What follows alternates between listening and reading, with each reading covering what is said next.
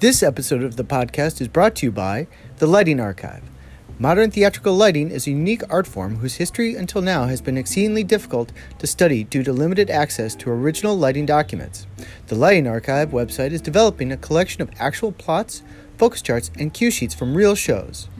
They will place an emphasis on historical productions and designers who have made important contributions to the field. To learn more, go to thelightingarchive.org. This episode is also brought to you by the Archiving Technical Theater History Facebook page and online mentorship program. The mentorship program is an online avenue to connect, share, collaborate, and provide helpful assistance to students and teachers alike by putting them together through social media. If you wish to be a mentor or are looking for someone to be a mentor to, be sure to click on the mentorship link located on the menu page. Lots of great people with experience in many different fields awaits you. Check us out on Facebook.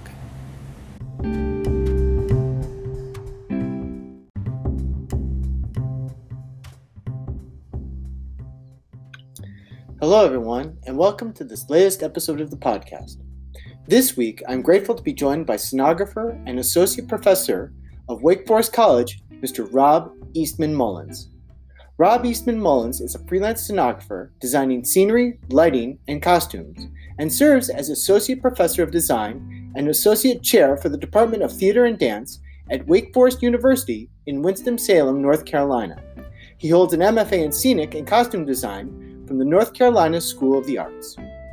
He has designed for Syracuse Opera, Boston Playwrights Theater, Florida Studio Theater, Triad Stage, the Fletcher Opera Institute, the New Theater, Mosaic Theater, the North Carolina Shakespeare Festival, and served as art director for the film China. Rob relishes working on new plays and has designed for premieres with such playwrights as Jeff Barron, Catherine Bush, John Strand, Melinda Lopez, Vanessa Garcia, and Shirley Lauro. His designs have been seen on a national tour of Turkey and exhibited around the United States and the world. Rob is also co-chair of the Space Design Commission of OISTAT, along with Miss Fiona Watt, and he is also vice chair for the International Commission at USITT. If you'd like to learn more about Rob and his work, you can visit the Wake Forest College Department of Theater and Dance, as well as professional portfolio at remarts.com. Without further ado, here's my conversation with Rob Eastman Mullins. Enjoy the show.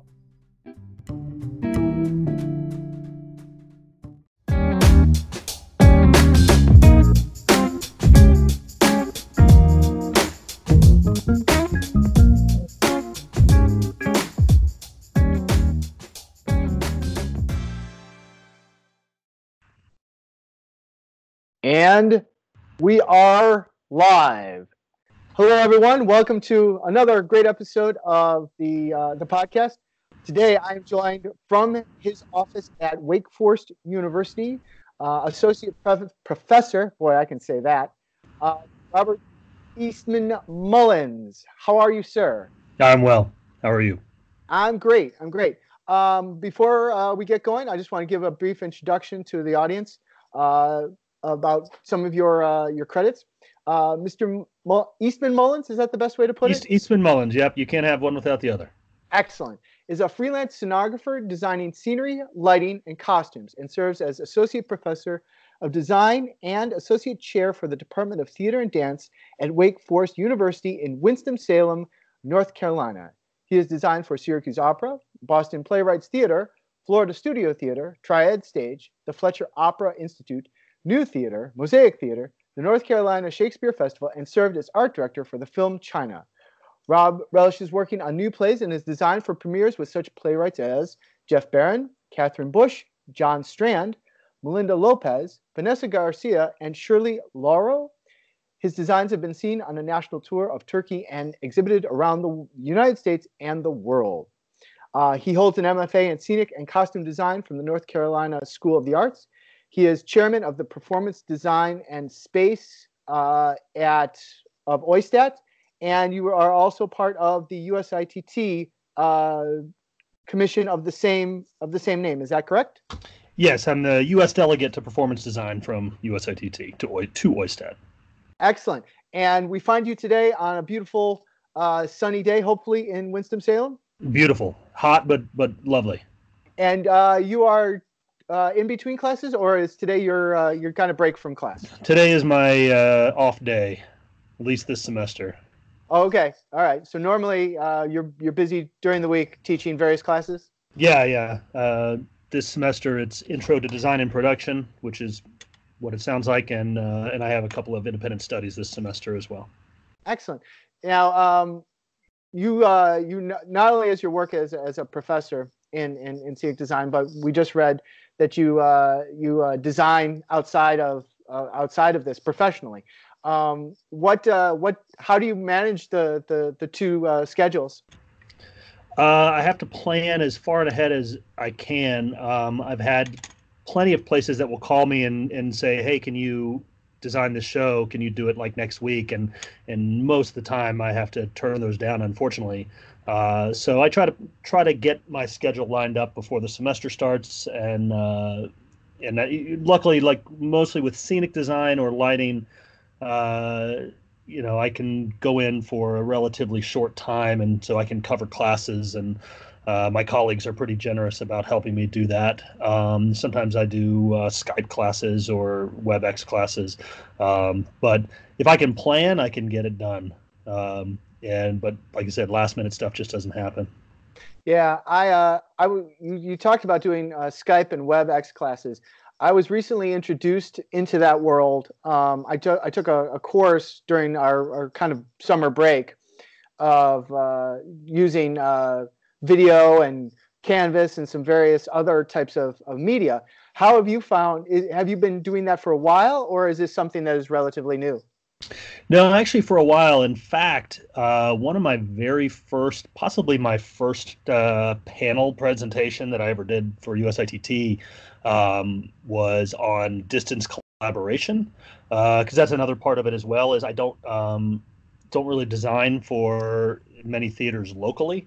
In fact, Triad Stage was one of the first, and that was only a couple of years ago, like a year or two ago, that I started working with them.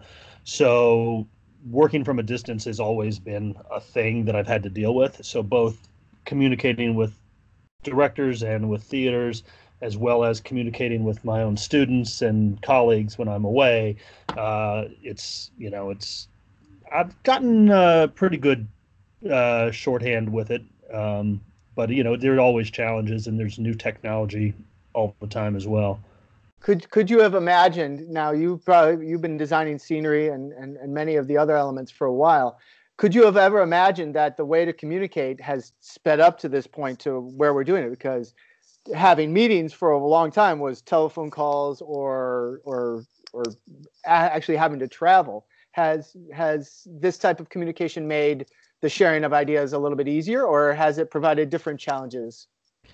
No, I think definitely easier. In my career, really, when the new technology was coming along to make it possible, was really when I started to design further afield as well. But before that, there'd definitely be rolled up drawings in a tube that I'd ship off, and shipping model pieces, which I'll still do.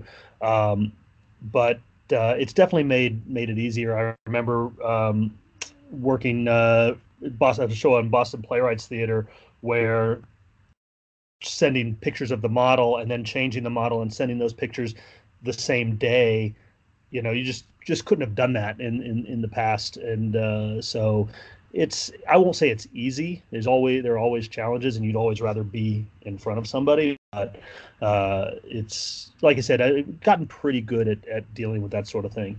I find the bigger challenge is on the other end. If somebody's not used to working like that, or just isn't very good at it, isn't very good at translating, because mostly what we're doing is 2D as well. So for Skyping or sending photos or whatever it is, or even if it's a 3D modeling in a drafting or rendering program, it's still 2D, and some people just don't deal well with that. So how have students, because now we're dealing with generations of students who have had no idea of this concept of having to have conversations like that. How do you find that their approach to design has been altered by this medium? I don't know if that's a question I've considered before. Now that you ask it, what I have found with students in technology is people tend to assume that the students, being young, know the technology. And my experience is that is not the case. It's the ones. There are some who do, and some who embrace it, and some who dive in and aren't afraid to get their hands dirty, finding the inner workings of the stuff. And then there are those who, I might as well be talking to my parents and trying to explain to them how to, program the VCR. So my design students are mostly pretty good with it. I have a student designer right now who this summer taught herself Google SketchUp to quite a degree. That so when she was designing for our first show here, she had 3D mock-ups, and she was looking at it from all kinds of angles to make sure that these mirrors she put in did what she wanted them to do. And so a student like that, I think she's really embracing that technology, obviously more than I am, and for good and bad, for her to visualize this, I think it'll be great. I think she's going to run into directors who will be like, no, give me a model, but luckily she can do that too. So How have you find now you've been with USITT for quite some time? yeah, I think my first went in 2005, but then really got involved in 2007, I would say 2008 maybe. So how has that experience changed or how has that experience been for you? Well, I keep coming back, so it can be a pain to go because of shows going on and classes and that sort of thing. But haven't missed one since 2008, I guess. One of the reasons that I got involved, I mean, well, not the reason I got involved, but the reason I'd stayed involved is at least once a year I get to see people that I don't normally see, So yes, every time I go, I get inspired and I get information from sessions, and I love seeing people's work.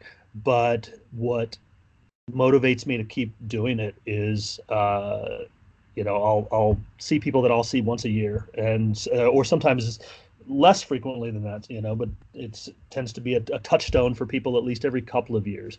And it's refreshing. I think of like seeing Dick Block, for example.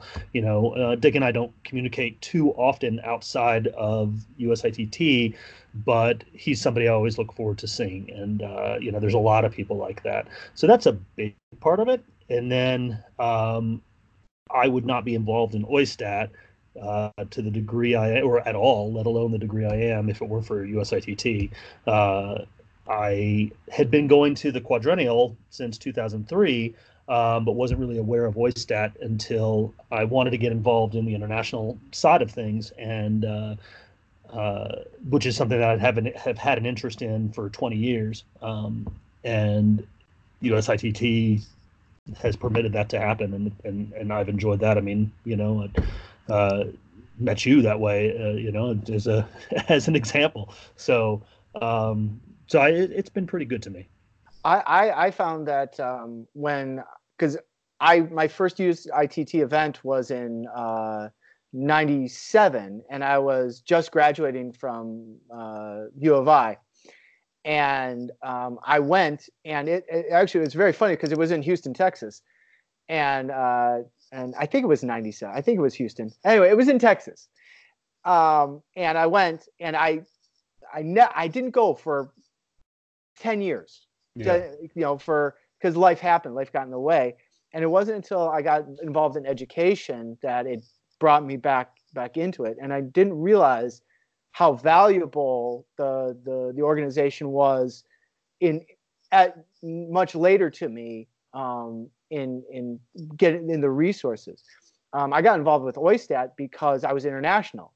I mean, I didn't know what my resources were, and it completely opened my kind of bigger view of the world. Living overseas and in combination with going and attending overseas events was wildly mind-opening.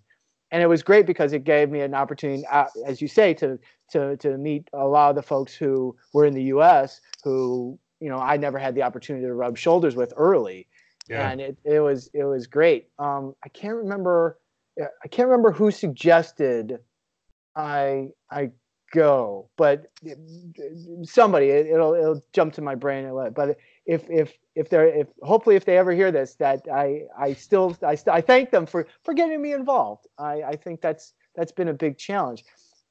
I know that speaking of being involved, you are as I was reading, you're involved with the various commissions and things like that.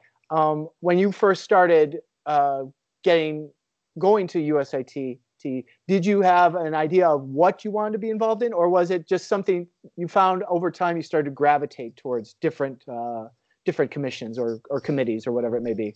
That's an excellent question, because my first time going to USITT, certainly in 2005, I didn't know much about it. My undergrad did not really push it, and so I had never been, and so it wasn't until grad school that leaving grad school that I went, and I had no idea really what to expect.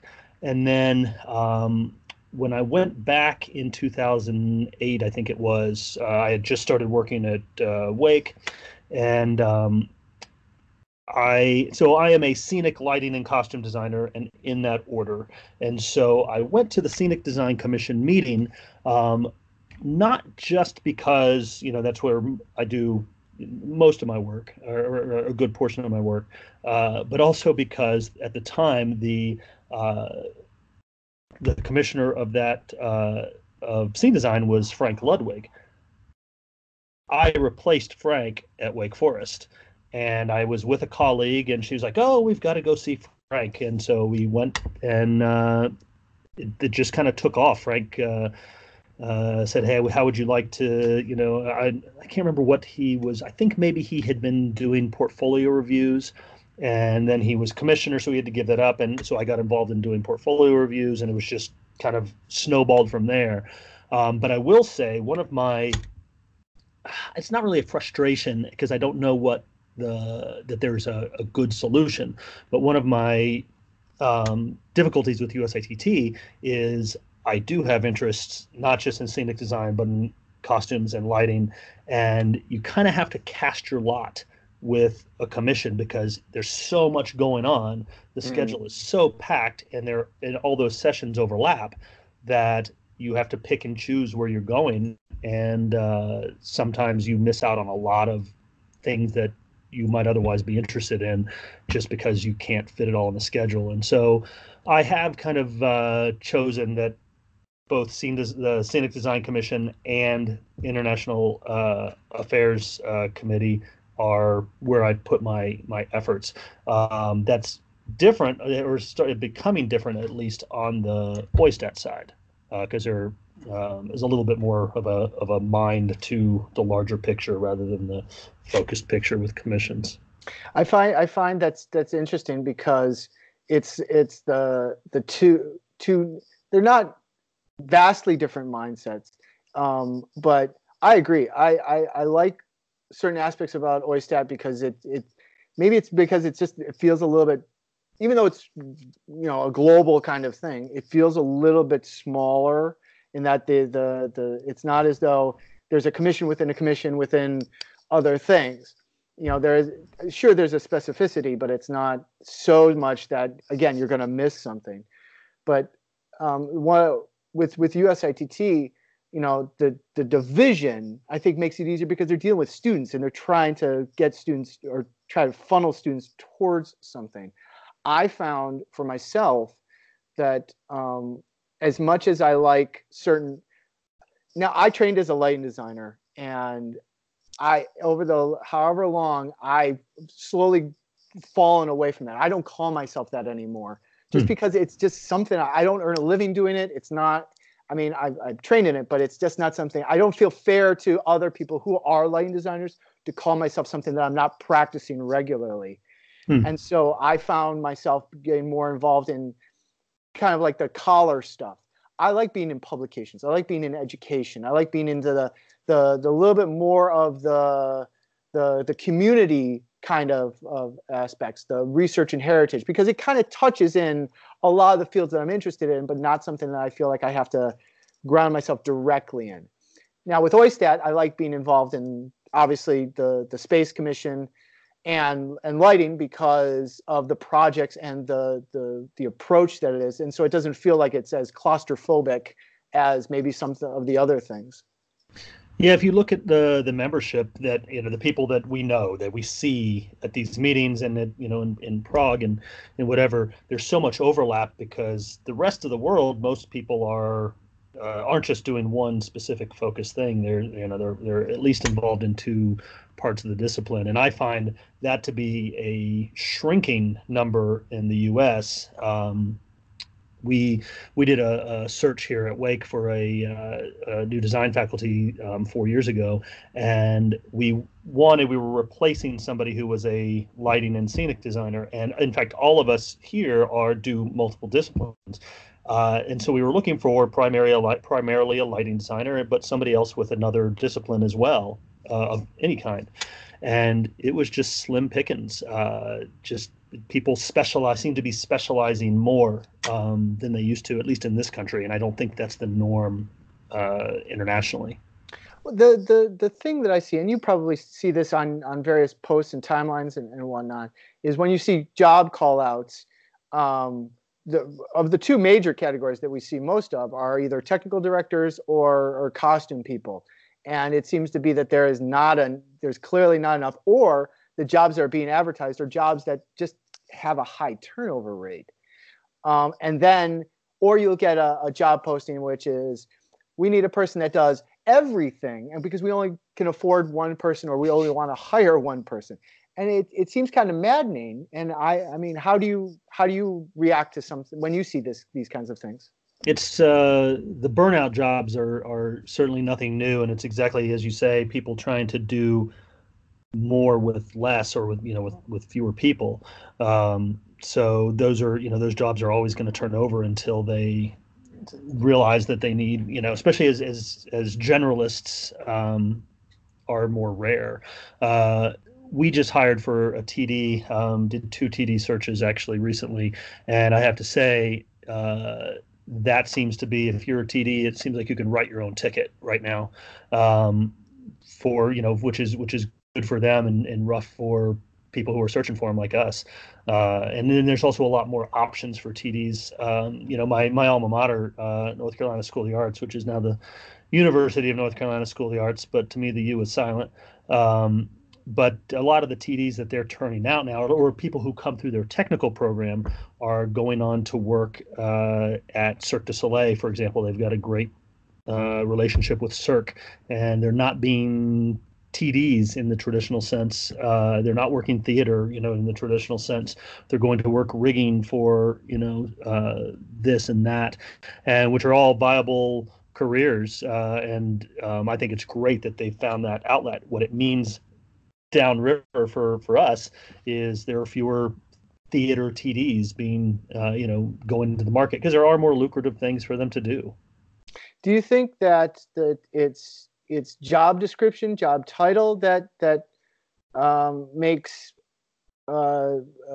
potential candidates kind of veer away from those types of jobs, or do you think it's just that there's, for lack of a better idea, there's more money or prestige to be involved with something that is a Cirque or something like that? Is it a problem of semantics, or is it a problem of the visual?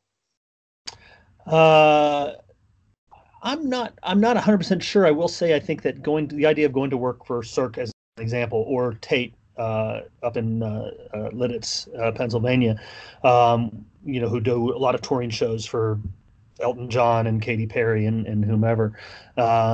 I think there is something sexy to them about doing that, because it's on a much different scale.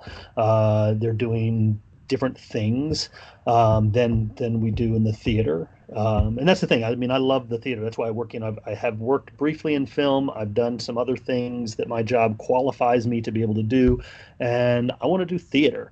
And I think not all technical directors want to do that. They like the nuts and bolts of it, literally and figuratively.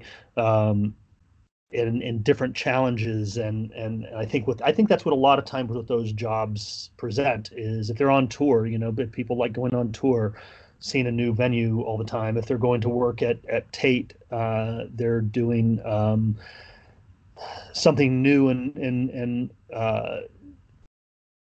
they're not building flats, and I think that's has worn on some TDs as well, because they want something a little sexier sometimes. Mm-hmm.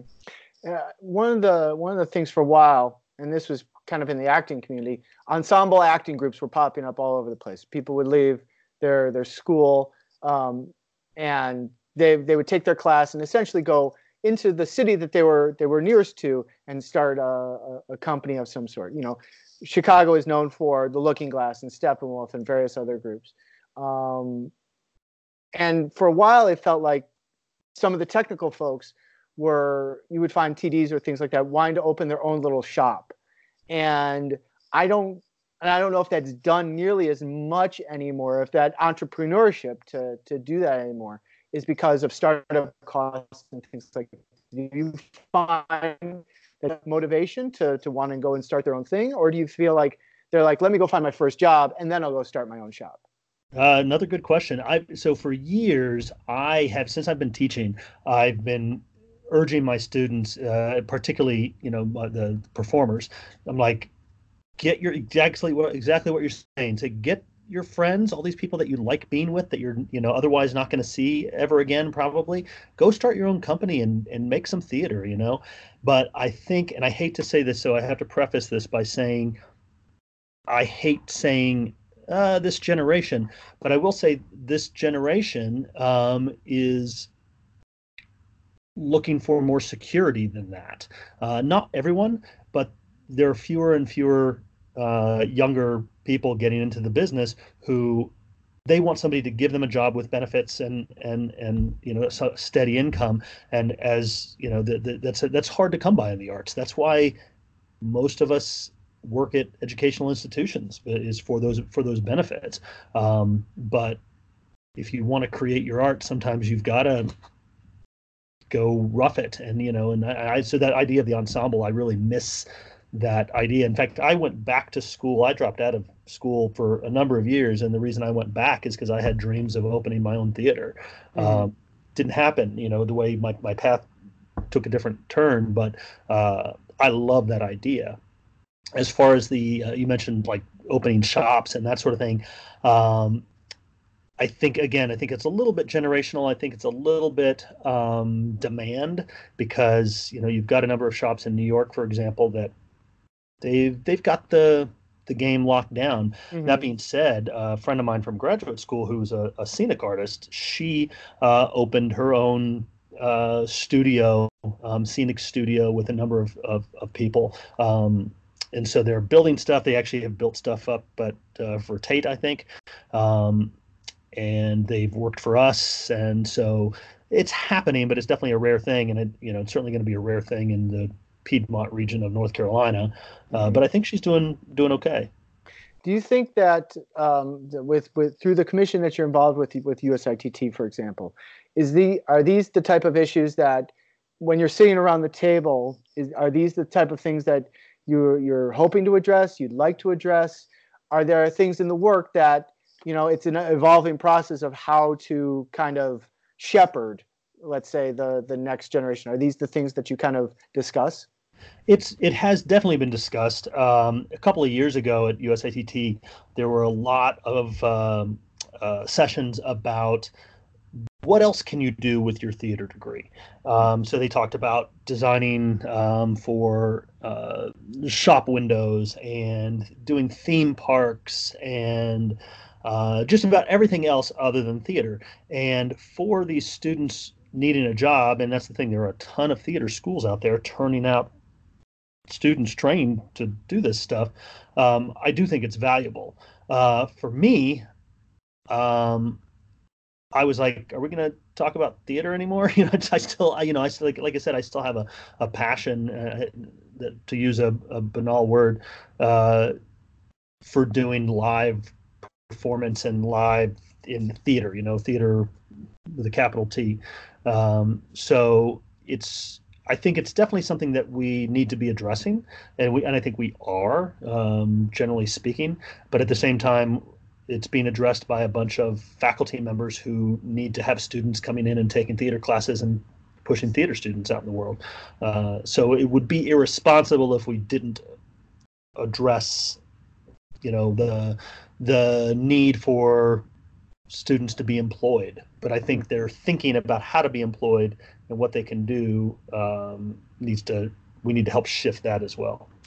Do you think that with this I know that the call has gone out for various panels and things like that for upcoming USITT 2020. What is there anything that you can share with us now that is kind of on board, or maybe coming up that right now we could start getting people to think about, or maybe if they have questions or something, to what could they bring to the event that maybe can be kind of thrown into the mix and talked about? No, I wish I could give you a good answer on that one. I was doing programming for the International Committee up until I stepped down. Not quite, kind of last year. Last year was the first year I did not, or this year, I guess, is the first year I did not do it. And so I've been a little out of the loop on that. Because they've also changed the way sessions are proposed. Usually we would walk out of the meeting in March or in the spring knowing pretty much what the programming is going to be, but they've left that open, started doing more electronic submissions and leaving the door open for submissions afterward. So when we left, where were we? Cincinnati? Kentucky. Louisville. If you smooth it out, it's Cincinnati. There's a river. Right. But when we left Louisville, there was not a hard schedule made yet. So I have a disappointing answer for you. However, I will say that what we do, what the International Committee generally does, is invites we always try to invite 3 international guests for every conference, and the conference that follows a PQ year like this one, we try to get award winners and people who were there showing their work as our international guests. I don't know who we've landed on, because it's discussed and send out an invitation, and sometimes people can make it and sometimes they can't. But there's almost always, I would say always, a really good slate of international guests. So you speak of the international. I know that we are going to have another conversation outside of this for OISTAT's International Commission. Can you tell me a little bit about what kind of the aim of the OISTAT International space and scenography design? Yeah, there's too many names for these things. There are. It's a little kind of, and especially the space design was what we landed on when this sub commission. There's also commissions and sub commissions. Yeah. Space design was landed on when it first came up, because there was already some controversy about the word scenography to begin with, and because it was the Scenography Commission, and then it was and now it's the Performance Design Commission, and under that is space design and costume design. And so space was landed on because we don't just, the designers do not just design scenery, for example, or even just for theater. There's a lot of interactive design and performance, performance art type things, and so space design was suggested and agreed upon. I like it because it sounds like we're astronauts or something, but it is confusing for a lot of people, for sure. So the history of the Space Design Commission, just real quick, was that there was the Performance Design Commission, and within that there were what at the time were working groups, and there was costumes, and there was lighting, and there was sound, but there was no scenery, scenography, and space, and it just seemed odd. And I met Fiona Watt in Brazil.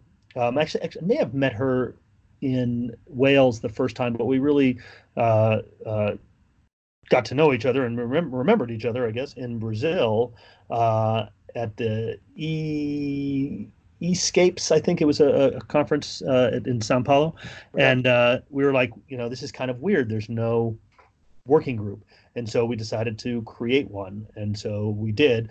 But the way OISTAT is, so we're separated by miles, and we're separated by not a lot of communication in between. The group has been fledgling for a while, and I think in Taipei, at World Stage Design in Taipei in 2017, Yeah. Things really started to kind of pick up speed. Now that's a relative term. Since then, there was a meeting in Wales, and there's a meeting now in Prague, and so now we're actually moving forward with some plans. And there's a number of things that came out of Prague that we're pursuing, and we'll be meeting about October 6th. It's a virtual meeting, and I know it's 9 a.m. my time, Eastern Daylight Time, and I think that's 1,300 hours Universal Time Code. So wherever people are in relation to that on October 6th, they'll be able to call in. And so what we're going to do in that meeting, so virtual meetings is one of the things that came out of the Prague meeting, was ways that we can have better communication, more frequent communication. And so we're going to give this a try quarterly. So we've got a couple of dates selected, which we'll release the other dates probably. We'll see how the success of this first one goes before we release the other dates. But we'll all get together via we're going to try Zoom for this first one. And what we're going to talk about is essentially the project ideas that came up in Prague that people were volunteered to head up, or were voluntold to head it up. And so we're going to try to get those things moving forward as well. So some of the things that I have notes here that I need to be reminded of what it is.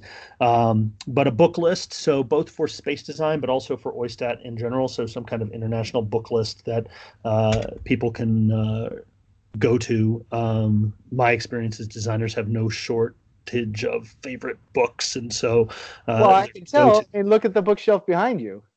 Yes, yeah, indeed. For my money, I can never have enough books with pictures. That's what I like. So some people are looking at putting together a book list, both space design specific, and then for other groups as well, and then ideally OISTAT wide. And then a lot of stuff came up about World Stage Design, which you've probably talked about. Surely anybody who would be listening to the podcast, I would hope, would be aware of it. But it's in 2021 in Calgary, and so a lot of ideas came out of that, trying to fit into their themes and their ideas for that as well. So one thing that came up was train station venue art. So like the local transportation system there, about including art in the transportation hubs of Calgary, wherever it might be. And then the archaeology of space. So, and again, these are all ideas that are still being developed, so I surely cannot articulate them very well. But this came out of the fact that Canada is, and I think this region in particular, is very aware and in tune and interested in the preservation of the First Nations culture of what we would call Native Americans, they call First Nations, and the archaeology of space and of storytelling and that sort of thing. So looking at something to possibly have some programming there, some kind of whether it's an exhibit or a performance or something like that. And then something that I'll remind you of, because you were part of that discussion, is we really want to do something that, with space design, with hands-on kind of thing for kids. Right. The idea of play and things that they already do, and how you incorporate play and space into one another. Yeah. There's a reminder for you. Yeah, no, I I'm doing I have this. I don't know if you have the same issue, but I'm the type of person that moves my furniture every few months because I like no, I want it over here. No, I gotta have it over there. And I like to play with things as I might say, just because it's like, after a while you kind of get tired of looking at the same thing. But no, I have not forgotten about it. I have been giving it some thought. I have the Legos, the Tinker Toys, the couch cushions ready. We're gonna make forts. It's gonna be fantastic. Oh, I love it. Yeah, I'm just thinking about my kids doing all that, exactly what you're talking about. My daughter loves to rearrange her room, and Lego, they build forts all the time. Different, you'd think that they'd figured out every way to build a fort in the living room, but something different every time. So, kids love that, and they do it naturally. So exactly, and why not try and take advantage of that kind of thing? My next question was going to be great, and it completely slipped out of my mind. Dang it. Well, I'll also happily mention two other things that also came out of that meeting. Absolutely. While you regroup. We one thing was eco-friendly design, which is a big push of Ian Garrett, who's part of CITT and the Canadian OISTAT representatives, I guess. So that's something that we are looking to explore as well. So sustainable design and production practices, which is certainly nothing new, but something pretty hot. And then finally, I'll plug my own, because this is now officially looks like it's going to happen. So in 2022, the spring of 2022, my own university will host a space design, and possibly may expand it to the Performance Design Commission meeting, where part of that will be the Common Design competition. And so we're going to choose a show for our season that is part of the larger canon of theater works, Western canon, I should say. But still something sort of a little more universally accessible, I suppose. And we will open that to all designers outside of the U.S. To design for our space, and we'll have a blind adjudication, and one will be selected as the winner that we will produce on our stage. And so we're going to have this conference coincide with opening, or at least with the run of the show. And so that's something I'm really excited about, and something that's probably going to consume my life for the next year and a half or so. So because you're clearly not busy enough. Yeah. In fact, that reminds me, I need to apply for my leave so I can take a semester to plan for that. So yeah, I'm in that same boat right now. But I'm going to study abroad in Germany, because one of the things, my former colleague, a gentleman named Edwin Ermini, who turned into a mentor for me, because he brought a sensibility of design and understanding and things. He was really passionate about creating and things like that. And it was always fun to be around him. And I always kind of monkeyed with the idea of, I want to learn a little bit about this, or I want to learn about that. And he's like, you should just go do it. He just push. And he unfortunately he passed on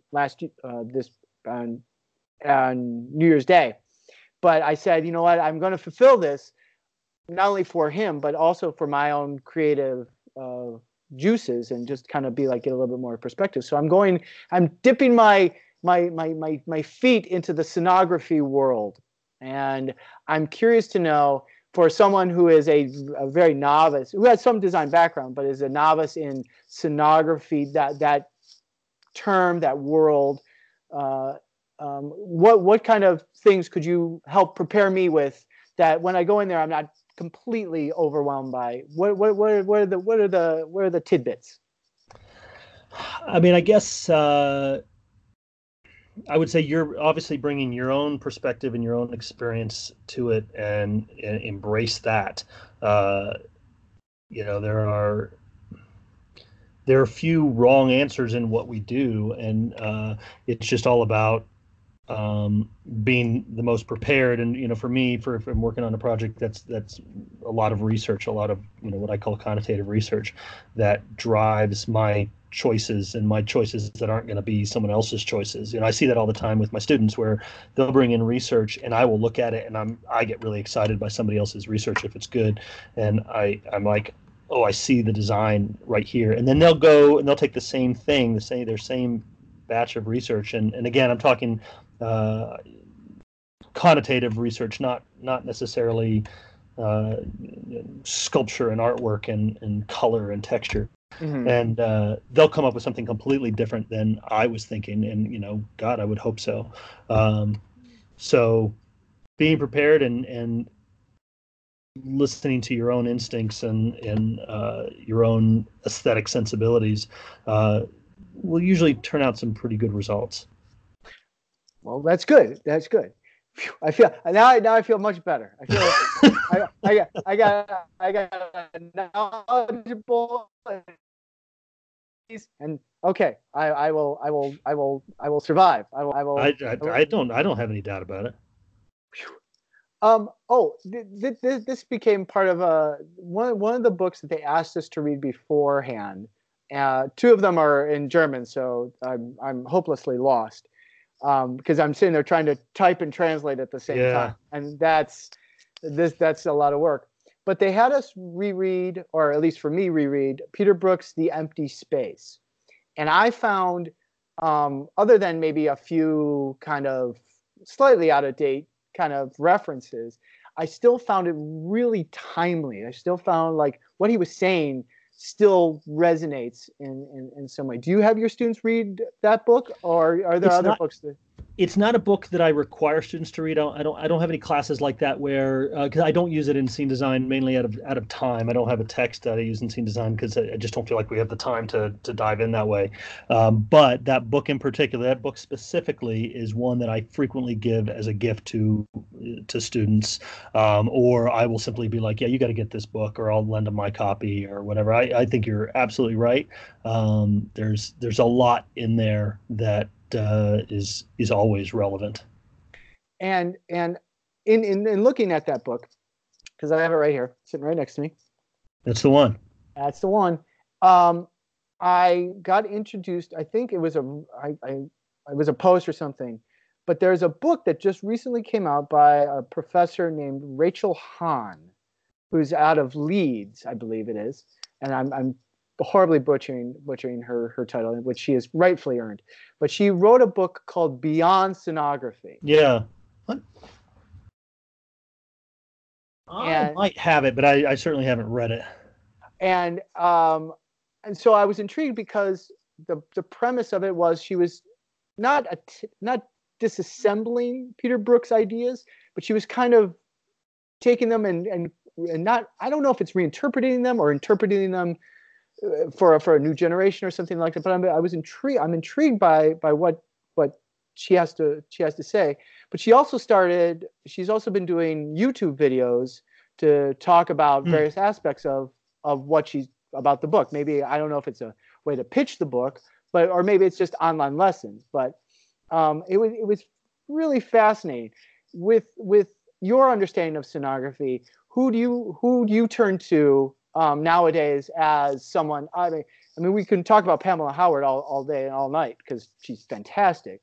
But are there other folks that you kind of gravitate towards, or you like to share with your students? So I've never been someone who is like, I'm always aware. I always try to be aware of what other people are doing, but I've never been someone who is just like, oh, this is the person I want to design like, or this is the, I will say, I do talk a lot about the aesthetics of design with my student around the world, and in the way the U.S. aesthetics are and the way the rest of the world is. And so, in fact, I teach a world theater class, and a lot of it is, while we cover literature and we cover history, it's really an excuse for me to show them some of the really cool stuff that the rest of the world is doing on the scenography side. Mm-hmm. And so, you look at when we get to Poland, there's just some really weird stuff, some like doing Midsummer Night's Dream with people with giant baby heads and submachine guns, and I'm like, and so, and then you've got the U.S. who is not, speaking in generalities, painting very broad brush, but is rather obsessed with realism and fairly conservative on that side. And then my favorite, in a broader sense, has always been the British, because I think they straddle the line of I don't want to say traditional theatrical storytelling, but traditional theatrical storytelling and some really batshit crazy approaches to theater. And so I enjoy that, because my background obviously is in the U.S. And so I my early days of theater is mostly that more traditional stuff, but I've tasted the rest of the world, and it's far more exciting to me, especially from an art standpoint. I mean, what we do is art, and art should always be new, in my opinion. Should always be striving to be new, and so that's what I try to do. And I feel like the Brits, and again, I'm painting with a broad brush, but I usually really gravitate towards their stuff when I see it at the PQ, or my books I have back there. If I'm looking for inspiration just to get excited about design, I'll go through, and usually Ralph Koltai has always excited me, just visually, but other stuff as well. In fact, I have this transformation and revelation from the Society of British Theatre Designers that I picked up. Maybe I picked it up in Prague. I can't remember. But anyway, I've seen that book. Yeah, I know. I'll just look through it to get excited about design, and so I don't have like necessarily one person that I or a small group of designers. Even it's more of a larger aesthetic, and I do tend to appreciate a international aesthetic rather than the American aesthetic. But we have great designers here too. It's not like we're all designing box sets for whatever.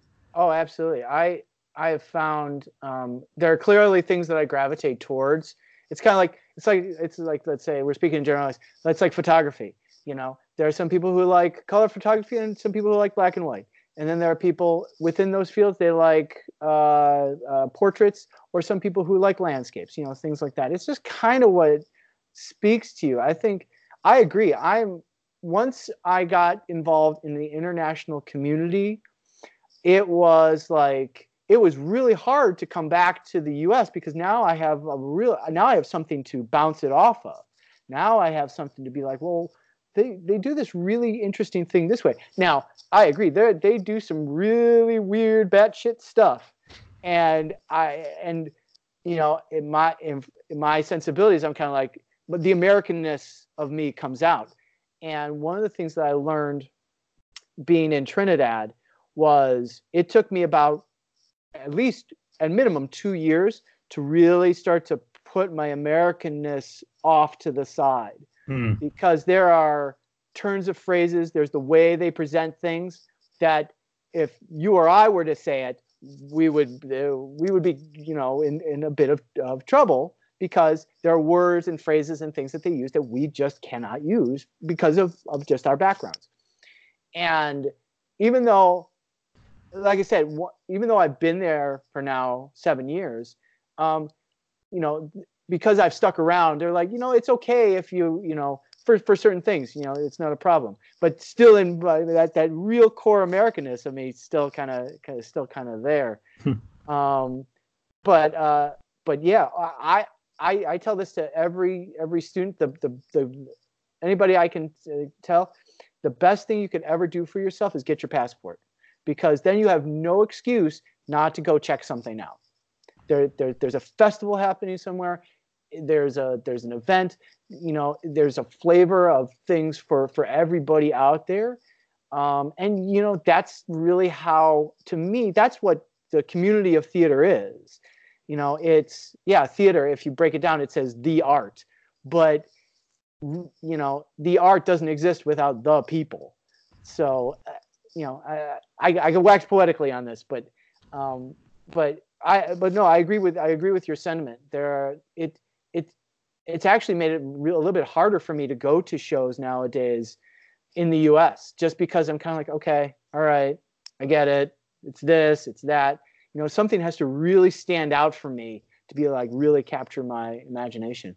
I made a lot of good points with our fashion and costume program because I came back with you know Igor, right? Oh, you came back with his book?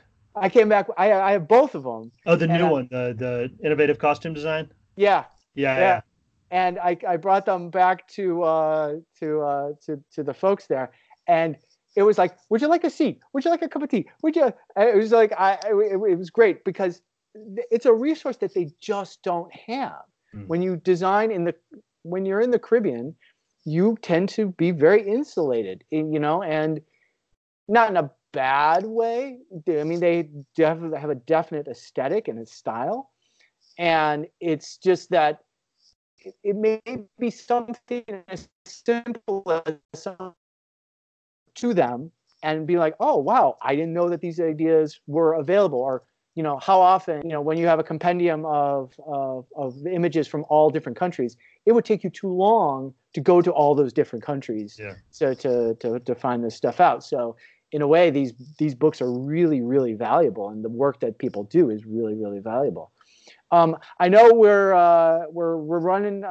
We've been talking for a while, and I don't want to take up all your free time on your free day, but I guess I have two more questions.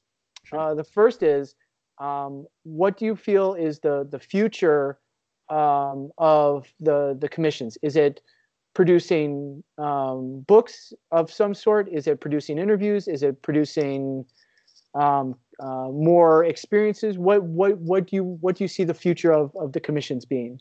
On the OISTAT side? Well, let's start with OISTAT and then go to USITT. I would love to see our commissions and our subcommissions. In costumes does quite a bit, but just producing more stuff of any kind of experiences, of things for people to experience. And I think all of that you mentioned is on the table. If a book comes out of it, that's great. And I think, oftentimes that'll be the case.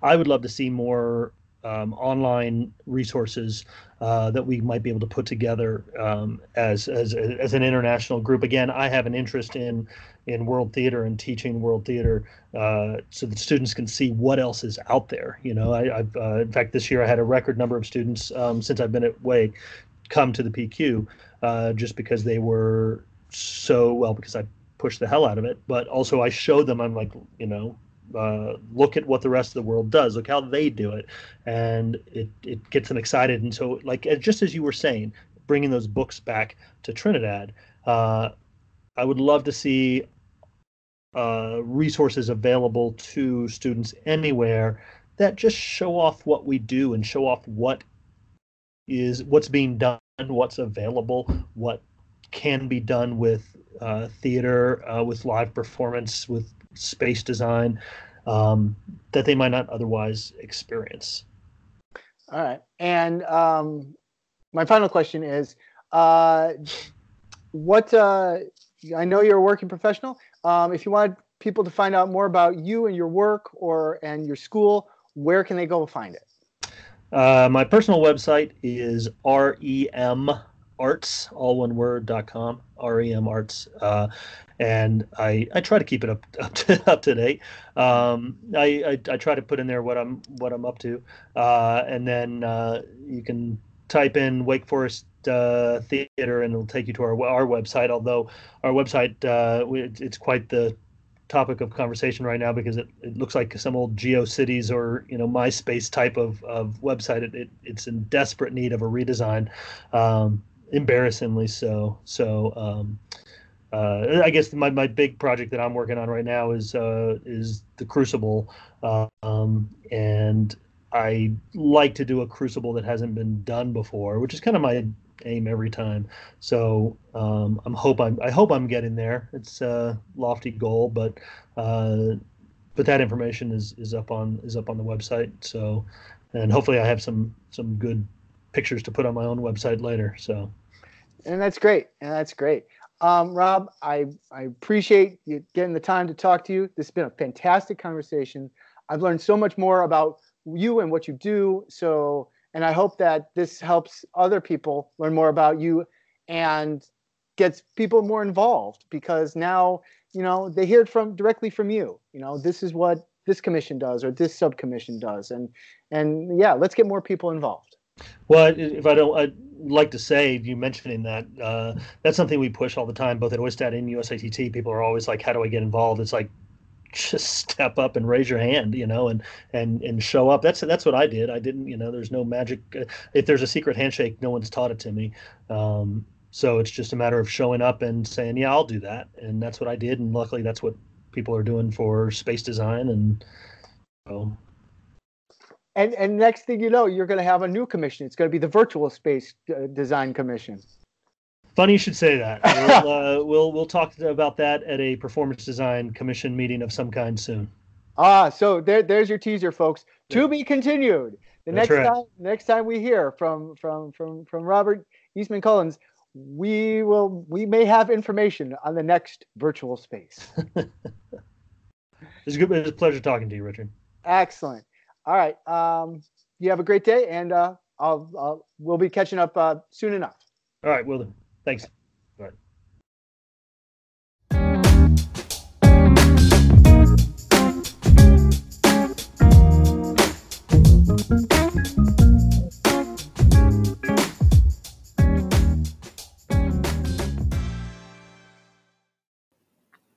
Hey everyone, thank you for joining us on this latest episode of the podcast. Remember, this podcast is listener supported, so wherever you get it, be sure to subscribe, rate, and review. This podcast can be found on such platforms as iTunes, Apple Podcasts, Anchor, Breaker, Pocket Casts, Spotify, Google Podcasts, Radio Public, and Stitcher. If you have questions, comments, or suggestions, we can be reached at archiveTT24@yahoo.com. Again, that's ARCHIVETT24@yahoo.com. You can also find us on Facebook at Archiving Technical Theater History. We appreciate you listening. Talk to you soon.